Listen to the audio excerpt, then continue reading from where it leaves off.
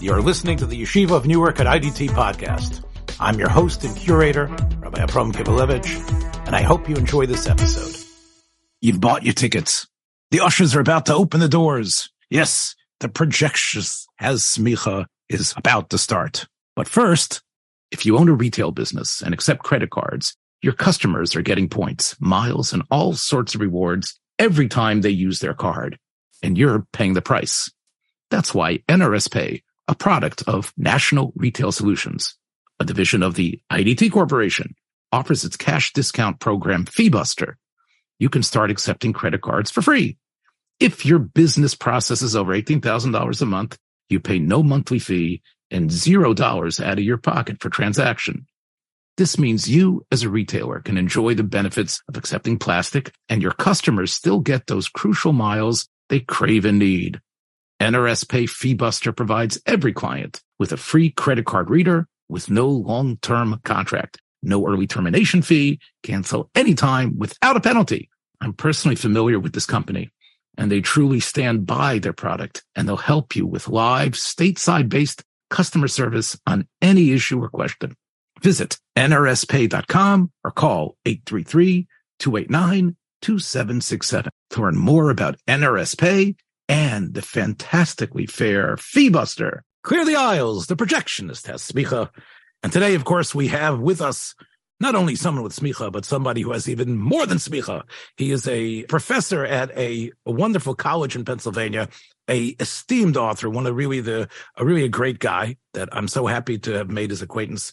Thom Shubilla, Professor Thom Shubilla, who has authored a great book in the past, which was called Primetime 1966-67. Yes, Primetime. Yes, Primetime 1966-67. Yes, the first year that every show was in color that season. So the full spectrum of color.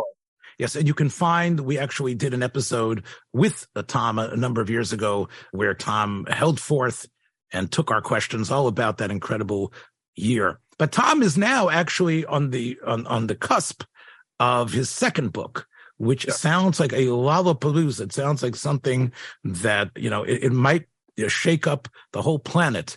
It is called James Bond and the 60s Spy Craze. And it's out hopefully soon by Applause Books. So.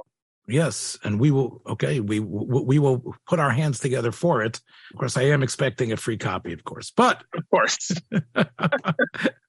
So, Thom, this book, it's called James Bond and the Spy Craze. Now, you told me a couple of weeks ago when we were arranging this conversation, how did you fall into doing this book? A couple things started happening. My friend Gary, he had written a book that was a bit of a fiction book, and he has a reoccurring spy character.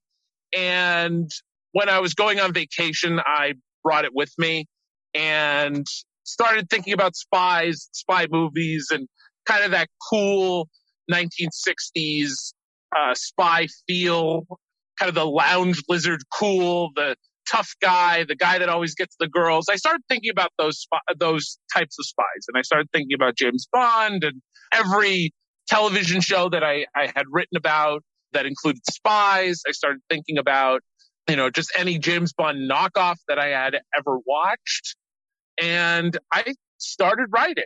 And not too soon after, I was contacted by my agent, Lee Sobel, and he actually had a very similar idea for a book, actually entitled James Bond and the 60s Spy Craze. And it was something that I, at that point, had been working on and was even very close to finishing. So it was really serendipity. In other words, it's almost like you created this book on your own, and there was already a need for it. There was someone out there. There was someone out there. So Sobel, who was having this book in mind, did he have another author that you stepped in? Yes, he did. He had another author in mind, but that author was working on another project. Is he somewhere in the depths, somewhere in Bermuda, like underneath a glass-bottom boat or something? Yes, which actually Glass Bottom Boat, another movie in the book. So he was working on another book for the next 12, 16 months and just agreed, yeah, you know what, I'm not going to get to it for a while. And then he gave you his notes, right? No, I didn't get any notes. It was something that I was already working on. So he didn't give you any of his research. So it really had to be, everything is really your research, right? It's really, correct. Now, Thom, I'm the old man here of the three of us. I think Joe is the baby here. I was so impressed, Thom, by the first book because, when we were schmoozing about it on the phone and when we recorded, I think you sensed the fact that, this was an era I lived in, 66, 67, but you weren't there. You're a young guy who is somehow enamored of a world that's no longer here, right? So I didn't ask you about this last time, but was your dad into it? What is it that we know Joe's story? Because Joe keeps on telling us, how he got into movies and old stuff. How is it that this is something which is seemingly something you shouldn't be interested in? Yeah, for me, it definitely was watching old films with my father. It definitely was watching old TV just in general. Shows like Get Smart, shows like Dragnet, Dick Van Dyke, things like that. I picked up on my own. I grew up in a time when, that stuff started coming onto cable. That was the Nick at Night lineup when. Yeah, it was that Nick at Night lineup. And it's interesting. It's interesting.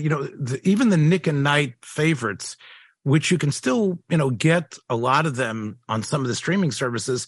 It's not there's certain old movies and old television programs that have provenance that are still around. Many, of course, have been lost, and I think you definitely went way beyond the stuff that you can catch on normal Tubi or Freevee or whatever it is, and to discover a lot of, especially in your book, a lot of the programs that I guess they only exist in the Museum of Broadcasting. Let's go back to Ian Fleming. Because he, of course, is the creator of James Bond and all those big Bond movies. And there's so much, politics and money involved and who has the rights to what. It's a whole labyrinth of strange things that were going on, right? Did you get into that as well? Yeah, I did.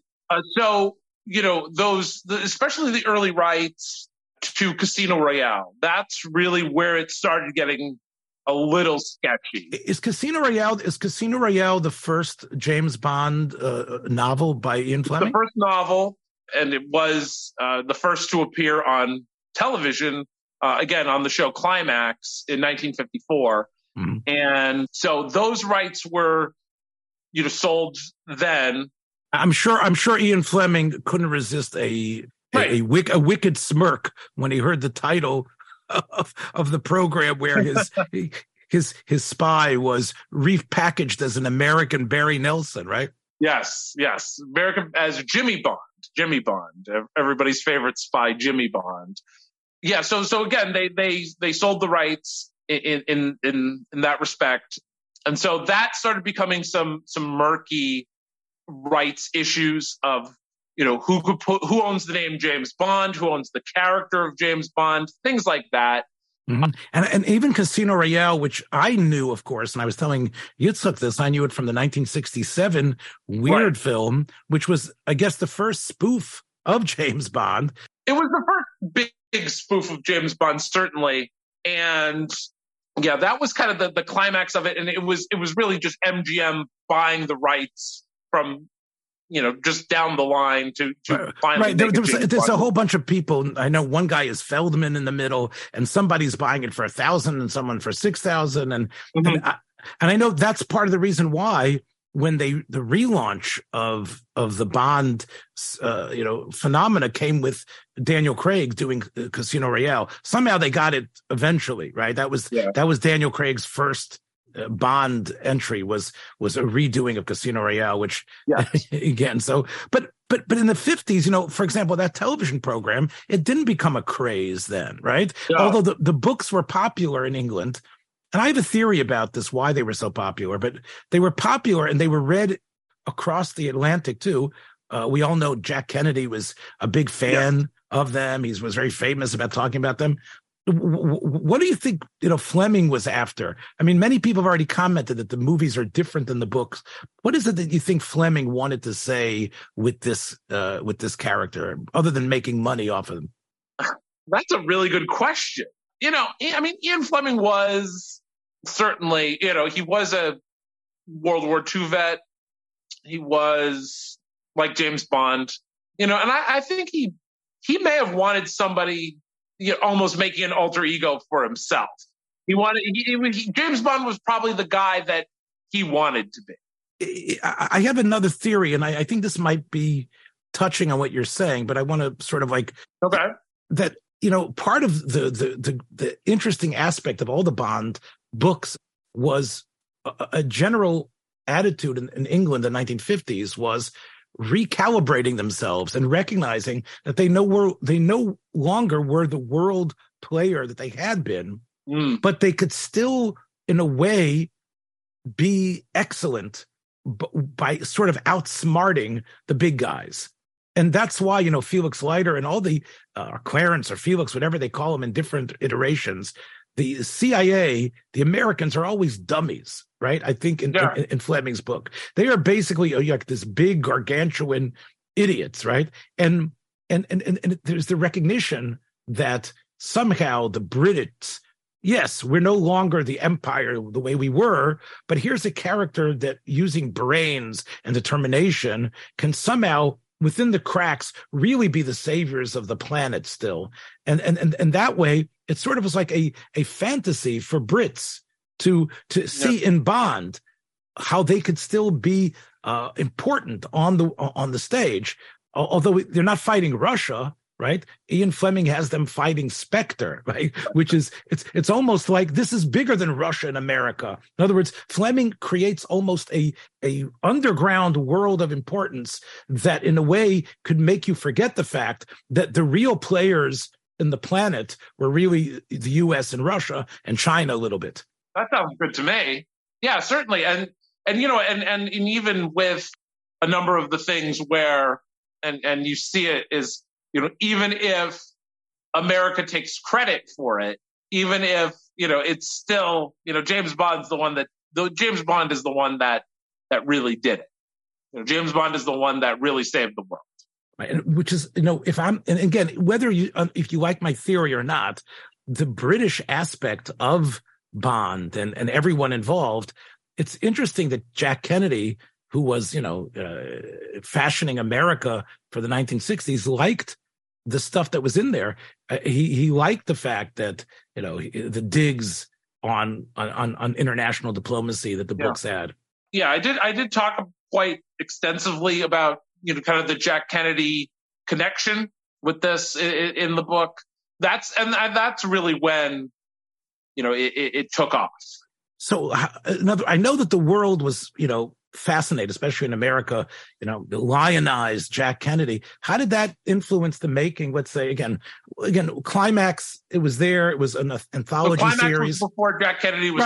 No, I understand. It was an anthology series, so it's really just it's just a curiosity. The Craze really only takes off with Dr. No and From Russia with Love. What does Kennedy have to do with these films being made? So once Kennedy, in 1961, when he listed From Russia with Love as one of his favorite books, there was a list of 11 books. It was, here's President Kennedy's favorite books. That's when Broccoli and Saltzman really started looking at buying the properties. Mm-hmm. And they had purchased all of the Ian Fleming books, Sans, Casino Royale. Yeah. Mm-hmm. So even though their first idea was to put out Casino Royale, is where it was in the book lineup, but they said, well, hey, this is going to be a tougher purchase than the rest. So they just started with Dr. No. And, again, there's a lot of debate among Bond aficionados of what the best films are. And I know for today, since we don't have a tremendous amount of time, we want to talk about the early 60 Bond films. Yep. So, there is, of course, Dr. No.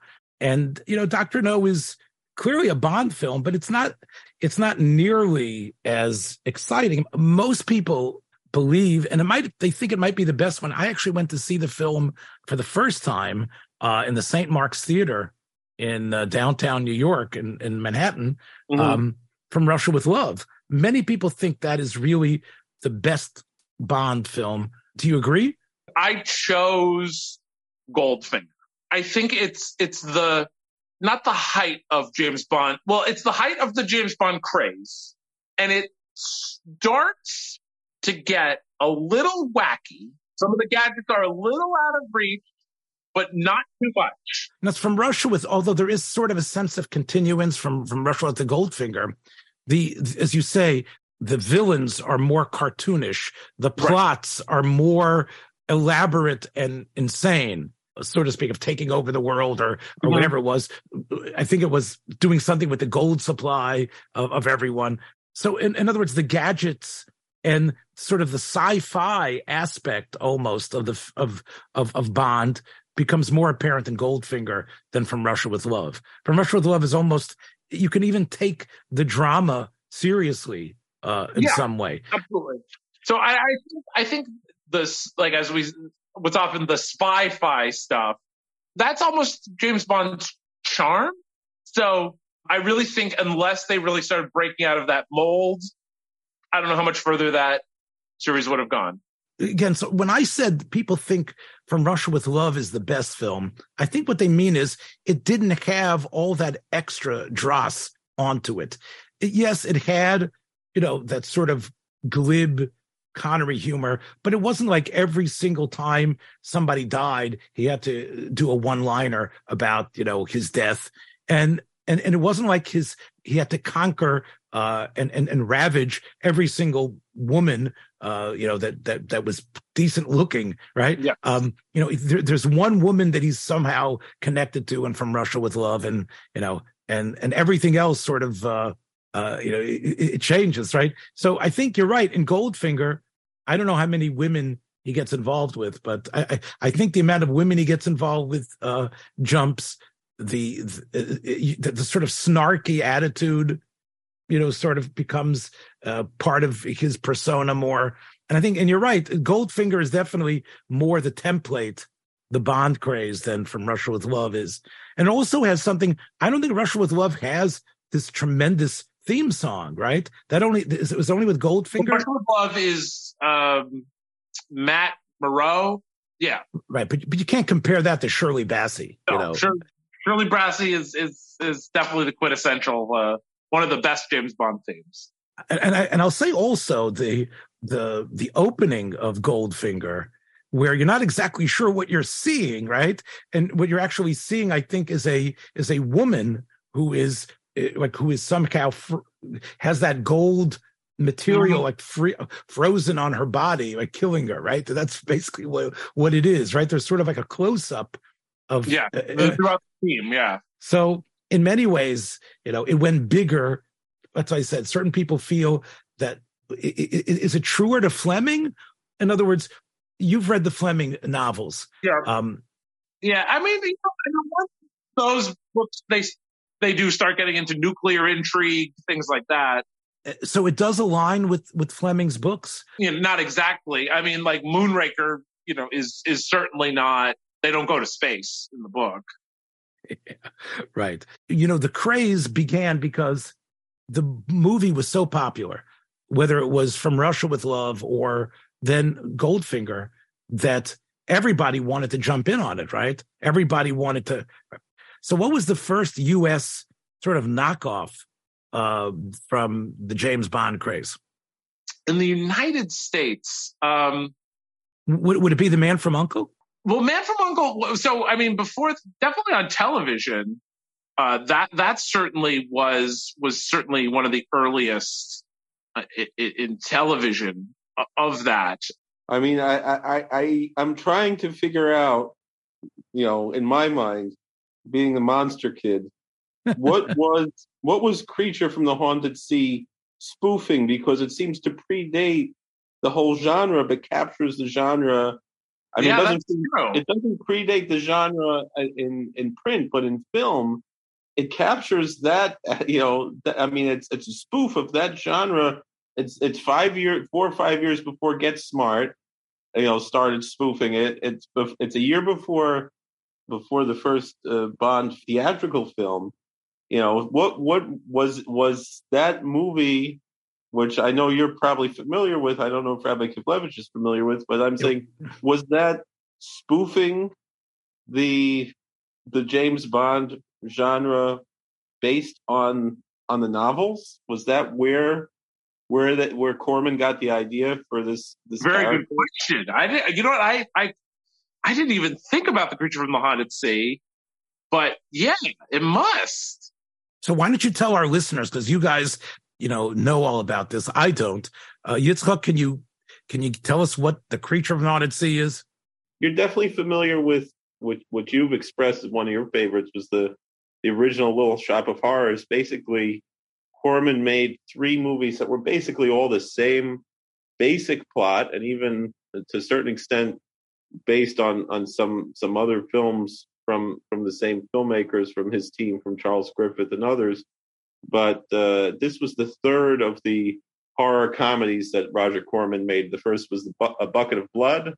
Second was The Little Shop of Horrors. And the third was The Creature from the Haunted Sea, which was about a spy who was infiltrating a mafia group that was trying to to find some treasure from Cuba after Castro took over Cuba, and trying to help the people from Batista's regime there to get back some of the gold and things. And they were really trying to steal the gold.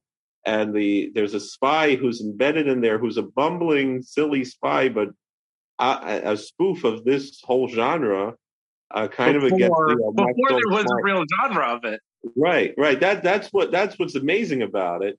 But anyway, the head gangster makes up a story to scare everyone about a monster there in Cuba, and I guess they were trying to get to Puerto Rico or something. And then an actual monster comes and starts killing people, and that's the. I think you've talked about this before. Now it's ringing.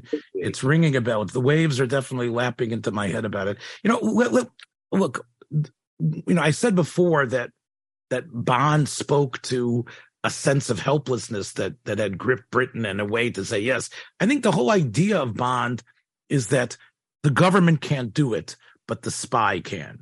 There's this one guy who, it's not an army, but somehow he can be a one-man army going places where others can't. A spy, meaning he assumes he doesn't walk around with a badge saying, I work for the government. And yet he is an agent.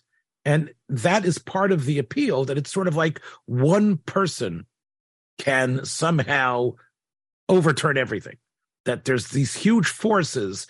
But if you send the right person, this one guy, of course, he has to have support. But I think that's part of why people love the idea of James Bond. Right. And again, and also that was part of the, again, starting to get into with things like in Goldfinger, where he became a super spy, where he was a superhero, where he was kind of this larger than life person rather than just a spy individually. I think part of it, and of course the Daniel Craig films brought this out a lot, was that Bond has to act on his own. Often, it's Bond versus M, and Bond is going out rogue, or Bond is doing something, and then they're not going to be happy about it. There was a sense that he isn't just a British operative. He's got a sense of his own, a sense of the way the world needs to be. I'm not sure if, and you sort of see that in some of the films, right? That the sort of dismissive attitude that Connery had, as Bond. He didn't really care, anybody around him, and Connery was able to embody that sense of, I wouldn't call it aristocracy, but much like, do I really give a damn about who you are? And I think that's also part of Bond's appeal. I think the television shows, let's talk if we start with The Man from U.N.C.L.E. as the first sort of, The Man from U.N.C.L.E., I think spent a lot of time with, what was it? What was the name of U.N.C.L.E., right? U.N.C.L.E. was the organization. They spend a lot of time at headquarters, And Man from U.N.C.L.E. was a Ian Fleming project originally. Ian Fleming did have his hands in the original project. Mm-hmm. It was, then they had not a falling out, but with Bond producers, they really didn't want him too closely aligned with it. Really the early drafts of it were, Ian Fleming's, I think the show, Mr. Solo was one of them, was an original title. Mm-hmm. So they had tossed around using the Ian Fleming name quite a bit. So he definitely had his hands in the project.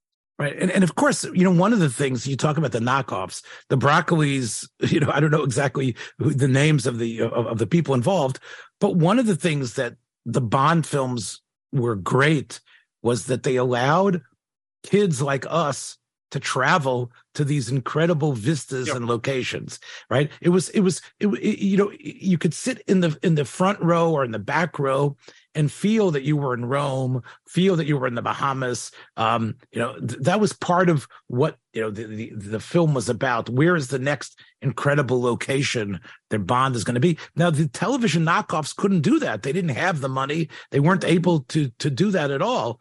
And I think you see that in The Man from U.N.C.L.E. I mean, The Man from U.N.C.L.E. is, I don't know if they spend more time in characterization or not, but they couldn't really match the type of high budget stuff that was going on. And yet, what was the idea that, we can bring people to the TV sets because they're going to think it's the same sort of fix they get from the James Bond show, it's the same Bond movies? Was that what the television producers thought? Yeah, I think there was just a call for it. There was as this title suggests, a craze for it that, people were trying to get it wherever they could. The Man from U.N.C.L.E., though, can you sense the spoof aspect in it? I mean, I think certainly early on, they were playing it straight in the first couple seasons. There certainly was a more serious tone, not even serious, but they played it straight. They played the characters straight. They played the plots straight. Mm-hmm. Whereas later in the series, especially making the jump to color, as we talked about last time, right? It started getting a little out of hand. There was at one point there was a cupcake gun, something like that. Yeah. It just started getting really, and that was actually kind of the build. It moved with spoofs. It moved. If you look at early spy films other than like James Bond, at first they were always kind of praised. They were, hey, this is something new. This is cool. Spy films are the cool thing. But by like 1966, if you could see this like trajectory of critics. It was a build. It was, okay, these are really great. These are really cool. They're inventive. They're new. And then by 66, it was, all right, we're done with this already. So in other words, if it couldn't be the big packaged extravaganza of the Bond films, whether it was Connery and then Roger Moore, Lazenby in the middle, then you're saying that the knockoffs didn't even try to simulate. Well, but before that, what were some of the, we talked about getting The Man from U.N.C.L.E. By the way, I just want to say that, Robert Vaughn had very little charisma, but David McCallum had charisma out of the yazoo. I mean, he was a pinup guy everybody loved him. And I would say he did a lot for detente before, in the middle of the Cold War, because he was a Russian agent that was working together with the Americans. So, again, we know David McCallum kept that accent. I mean, come on, David McCallum, he deserved the Emmys that he got. He was great. So what was the first Bond knockoff movie?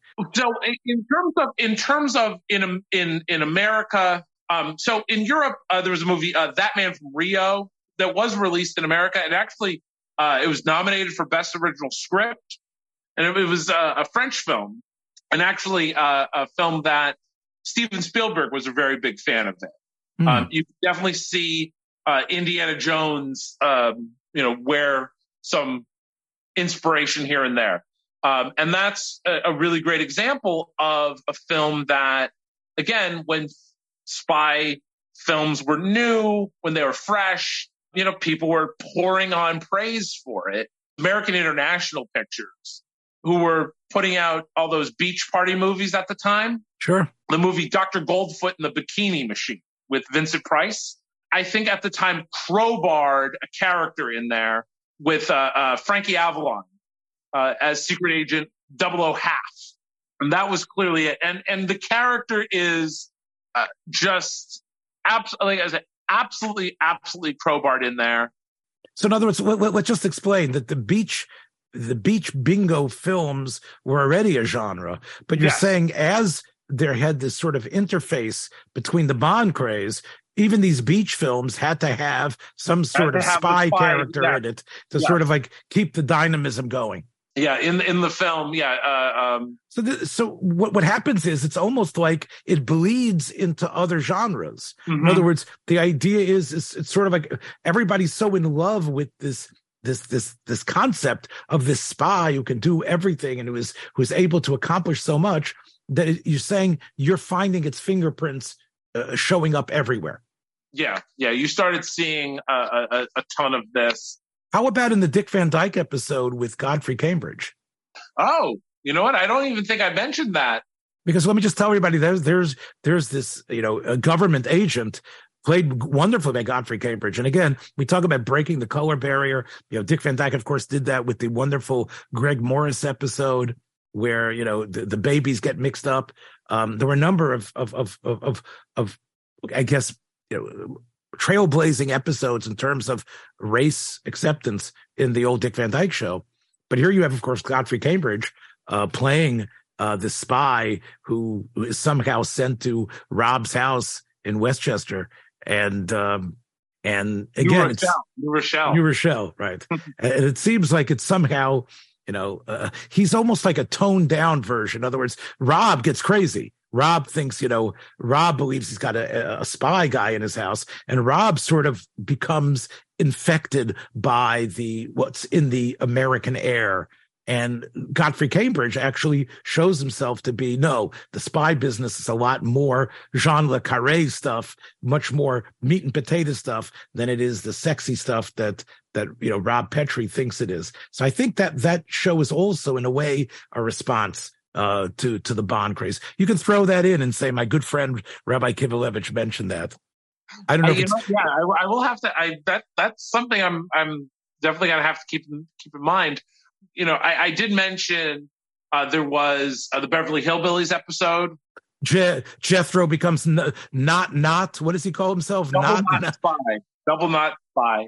Because a zero is not if you're a hillbilly, right? You can't say 00. You call it not. And of course, Ellie wants to be a spy too, right? It can't just be. Yeah. So you're right. There you see it for sure. I mean, and again, it's sort of like making fun of Americans and people out in Beverly Hills who are so in love with this idea. Does a real spy show up in that Beverly Hillbillies episode, or is it all in Jethro's fantasy?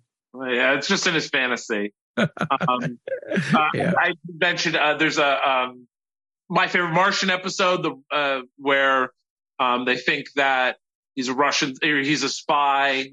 The Munsters, where they pull up Herman goes skin diving, and a fisherman pulls him up, and they assume that he's a Russian spy. I see. So there's all kinds of episodes, dealing with spies around the time as well. Mm-hmm. Yeah, of course, espionage and fear of the Russians is a little bit different than the super, James Bond aspect. Mel Brooks and Buck Henry create Get Smart. But do you, I was talking to Yitzhak about this off pod. Do you see Get Smart in its complete arc as a Mel Brooksian concept? I'm not saying the idea wasn't Mel Brooks, and I'm saying the opening is clearly Mel Brooks. The opening of Max going down one floor after another in from the phone booth and getting his nose caught. That's Mel. And the Cone of Silence, that's Mel. But do you see the series as Mel Brooks, or was it, or did it become something else as the series developed? It definitely became something else and with any TV show, when you start getting cute with it, marriage, kids, adding new characters, then it's like, we started running out of ideas. By the time Get Smart, I think, got picked up by, it moved to another network. Yeah, the last season it moved. The last season it moved to CBS, I believed. Yeah. Right. It was on NBC. Then it moved to CBS on Friday nights.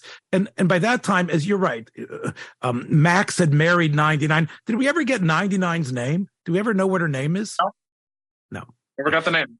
Okay. So you have these two principles, but you're right. Again, it runs out of steam.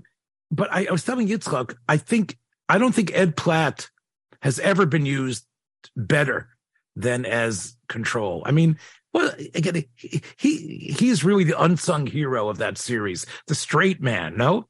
Oh, one of the best. I wonder if in The Simpsons the character of Superintendent Chalmers isn't based on him.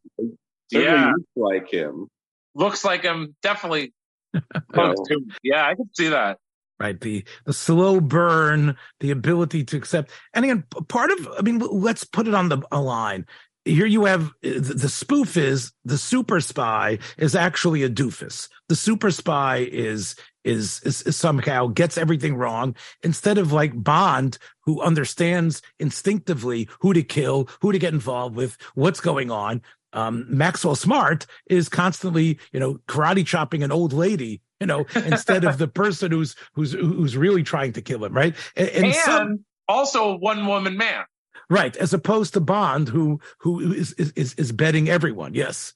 And yet he still somehow, and this is part, I think, the spoof, is that somehow he's still this agent that everybody wants. Like somehow, but again, I don't know how much Mel Brooks was involved day in, day out in the writing. I'm suspecting that, the constraints of television as opposed to once he was in film and a lot of the fetters were removed by that time, when he made The Producers and then he went on to make Blazing Saddles and everything else. It wasn't, there was much less, constraints on him. You're saying the censorship. In other words, Mel Brooks always pushed flatulence and scatology and other things, and those were things that he could not get away with on network television. Yeah. Well, it doesn't speak so well for him because, you would hope he could work within the constraints, of because The Producers is not, although there are gay aspects to The Producers isn't exactly blue humor. And The 12 Chairs, which he made afterwards, as you know, with Ron Moody, was not really eschatological or there's nothing really objectionable in there. But I think it's more the fact, to come in, week out. It's still an entertaining show. Let me ask you something. I mean, you have a spoof, but as I said to Joe off pod, it sort of has to end with some sort of action scene. You know what I'm saying? On one hand, you have this, ridiculous scene with Jaime the robot, or with Fang, or with, or the Cone of Silence.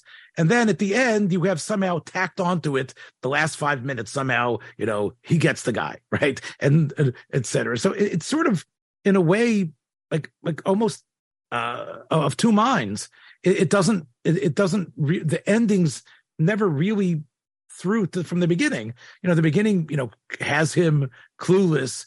He's being put out to pasture. He's losing his license, whatever it is. And then, it's almost every episode seemed to have to end with, some action scene where Smart wins the day. I don't know. And it was not a episodic, show where you followed the action throughout. It didn't matter what episode you picked it up at. Right. There was no character development, although you said they did try by getting, 99 and 86 married. Even 86, by the way, 86, of course, is a way of ruining somebody. You 86 the guy, right? That's why he was 86. Again, I think the show was it was fun to watch as a kid. I don't know if it really, you really think you can rewatch episodes of it again and again? I don't know. You have individuals who are great in it. Bernie Koppel, of course, is great as Starker, but I don't know. I really see it as a, it's not a classic to me. It's sort of a. I disagree. I really love Get Smart. Look, the shoe phone, is it? But how many times can you have? Who is the guy who's how many times can you do the shtick where who the master of disguise is? Who's that? Agent 13? Oh, yeah, something like that. Well, Agent 13, who's disguised. Who he is? He's sometimes a woman. Sometimes that's right. He's a woman, and always a very buxom woman, right? Yeah, he's always somebody, right? He's somehow like who is he? I thought who played Jaime in the show? That was Dick Gordier. Yes. Yeah. I thought he was excellent.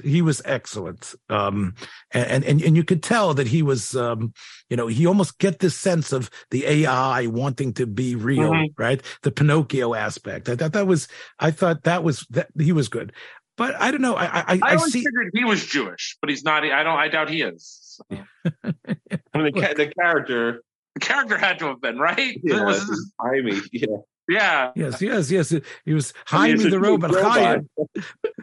He was meant to be the Golem. I think that's what it was based on. I think it was based. Oh, yeah. That's right. I think he's meant to be like the Golem. I think is probably the most successful, I guess, siphoning of the Craze. And we talked about it our last time, which, is the Wild Wild West. Mm-hmm. Yeah, Wild Wild West. And in interview after interview with Robert Conrad, it's him saying, I'm the first James Bond. You can call me Agent 001. Right. Things like that. Certainly, again, just capitalizing on that spy craze of, like I said, with like the Beach Party movies, where they already had a successful genre. Added spies. So with Westerns, that was Wild Wild West. It was right, but it also created steampunk. The whole steampunk world. The sci-fi aspect. The sci-fi aspect of Bond, when it becomes retroed into the Wild Wild West, there you have something. I think I can't say every episode works, but to me, it's a much greater success than Get Smart. It had enough humor, thanks, of course, to the great Jewish actor Ross Martin, who was able to really bring a lot of humor. And Conrad himself also didn't take himself ultra seriously. But, you've mentioned how that program was canceled because of the excessive violence in it. But there you sort and it was almost like it was a sacrifice by the network. It was, right. They said, there were these, parent television groups going after them. And they pretty much said, all right, look, we'll get rid of Wild Wild West. Will that make you happy? And apparently it did. What I would say is that we know television couldn't match the production values of a film, but Wild Wild West came close to doing that by, I think, inventive use of special effects. The miniatures they used a lot, and miniature. Speaking of course, Dr. Lovelace, of course, is someone really a villain that could have been in any of the Bond films. Michael Dunn could have been a Bond villain. He really, I think, yeah, Michael Dunn, because the Bond villains, as the series progressed, as you said, they became, the same sort of satirical objects that, of course, Austin Powers made fun of, right? In that, in that scene, all the Farbissina, was it Frau Farbissina? She, of course, she's the analog to, the villainous from Russia with Love. Yes. And of course, Conrad, you have Robert Wagner and of course, Dr. Evil himself. Well, look, I know it's been fun for you to research it. Yeah, absolutely. And before we do go, again, with other spy spoofs that, again, in the book, I do cover the Matt Helm films with Dean Martin, sure, which took, kind of those James Bond things just to a different level of absurdity and girls, Martin betting, Right, and it probably made sense. It probably made sense to use, Martin, had by that time that sort of became his, his Hollywood persona was basically, betting women and the gold diggers and everything like that. So that it sort of made sense that they could have him as Matt Helm. Yeah, and then even then you even had the Harry Palmer films, which were seemingly an antithesis of a very working class English spy who was reluctant, and not a reluctant spy like Maxwell Smart. He was reluctant in he didn't want to do it. He wasn't, he was good at it, but he didn't really have it in him. What films were those? I'm not aware. I'm Harry not familiar. Palmer was in The Empress File, Funeral. The Empress File, sure. $1 Billion Brain. Yeah, so with Michael Caine, those films. And also the Derek Flint films as well. Right, the Flint films. Again, there you get, of course, James Coburn, who, quite cool. You got to admit, James Coburn exhibited a cool aspect. And again, we have Godfrey Cambridge there as well in playing second fiddle. So, and I guess, would you say that can you appreciate those films without seeing Bond? Maybe, right? Can you appreciate somewhat? I think that those three you somewhat can, whereas many of the others can't. Many of the others you really need to have James Bond as a reference to really see some kind of connection, or at least appreciate the era of spies. Again, and I did try to go pretty in depth. I did try to, if it did have some spy element, I certainly looked at it. And my criteria was it had to have either aired on television in America or played in American cinema. In order to get into the book. In the United States. So one of the films I wanted to write about, and I was kind of bummed, and I thought, you know what, this probably never played in America. It was a Mexican film, Operation 67, and it starred Mexican wrestler and monster hunter of the cinema El Santo in a James Bond type role, and a masked wrestler.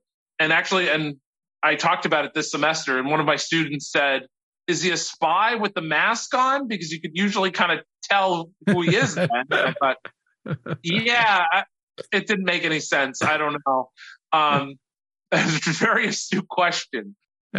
Yes, the spy with the mask on. So he didn't make the book because it's a Mexican. No, it did. I found that it played a Spanish language drive-in in. Wow, you are a dogged researcher here. Yeah.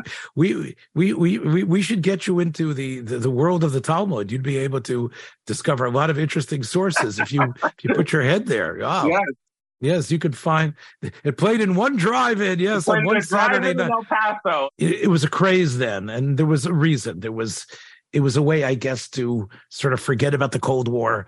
It was a way to, in a way, I guess, believe in individual superdom, so to speak. A person could be able to accomplish so much. It was fun. It was also, I think, a way post-World War II.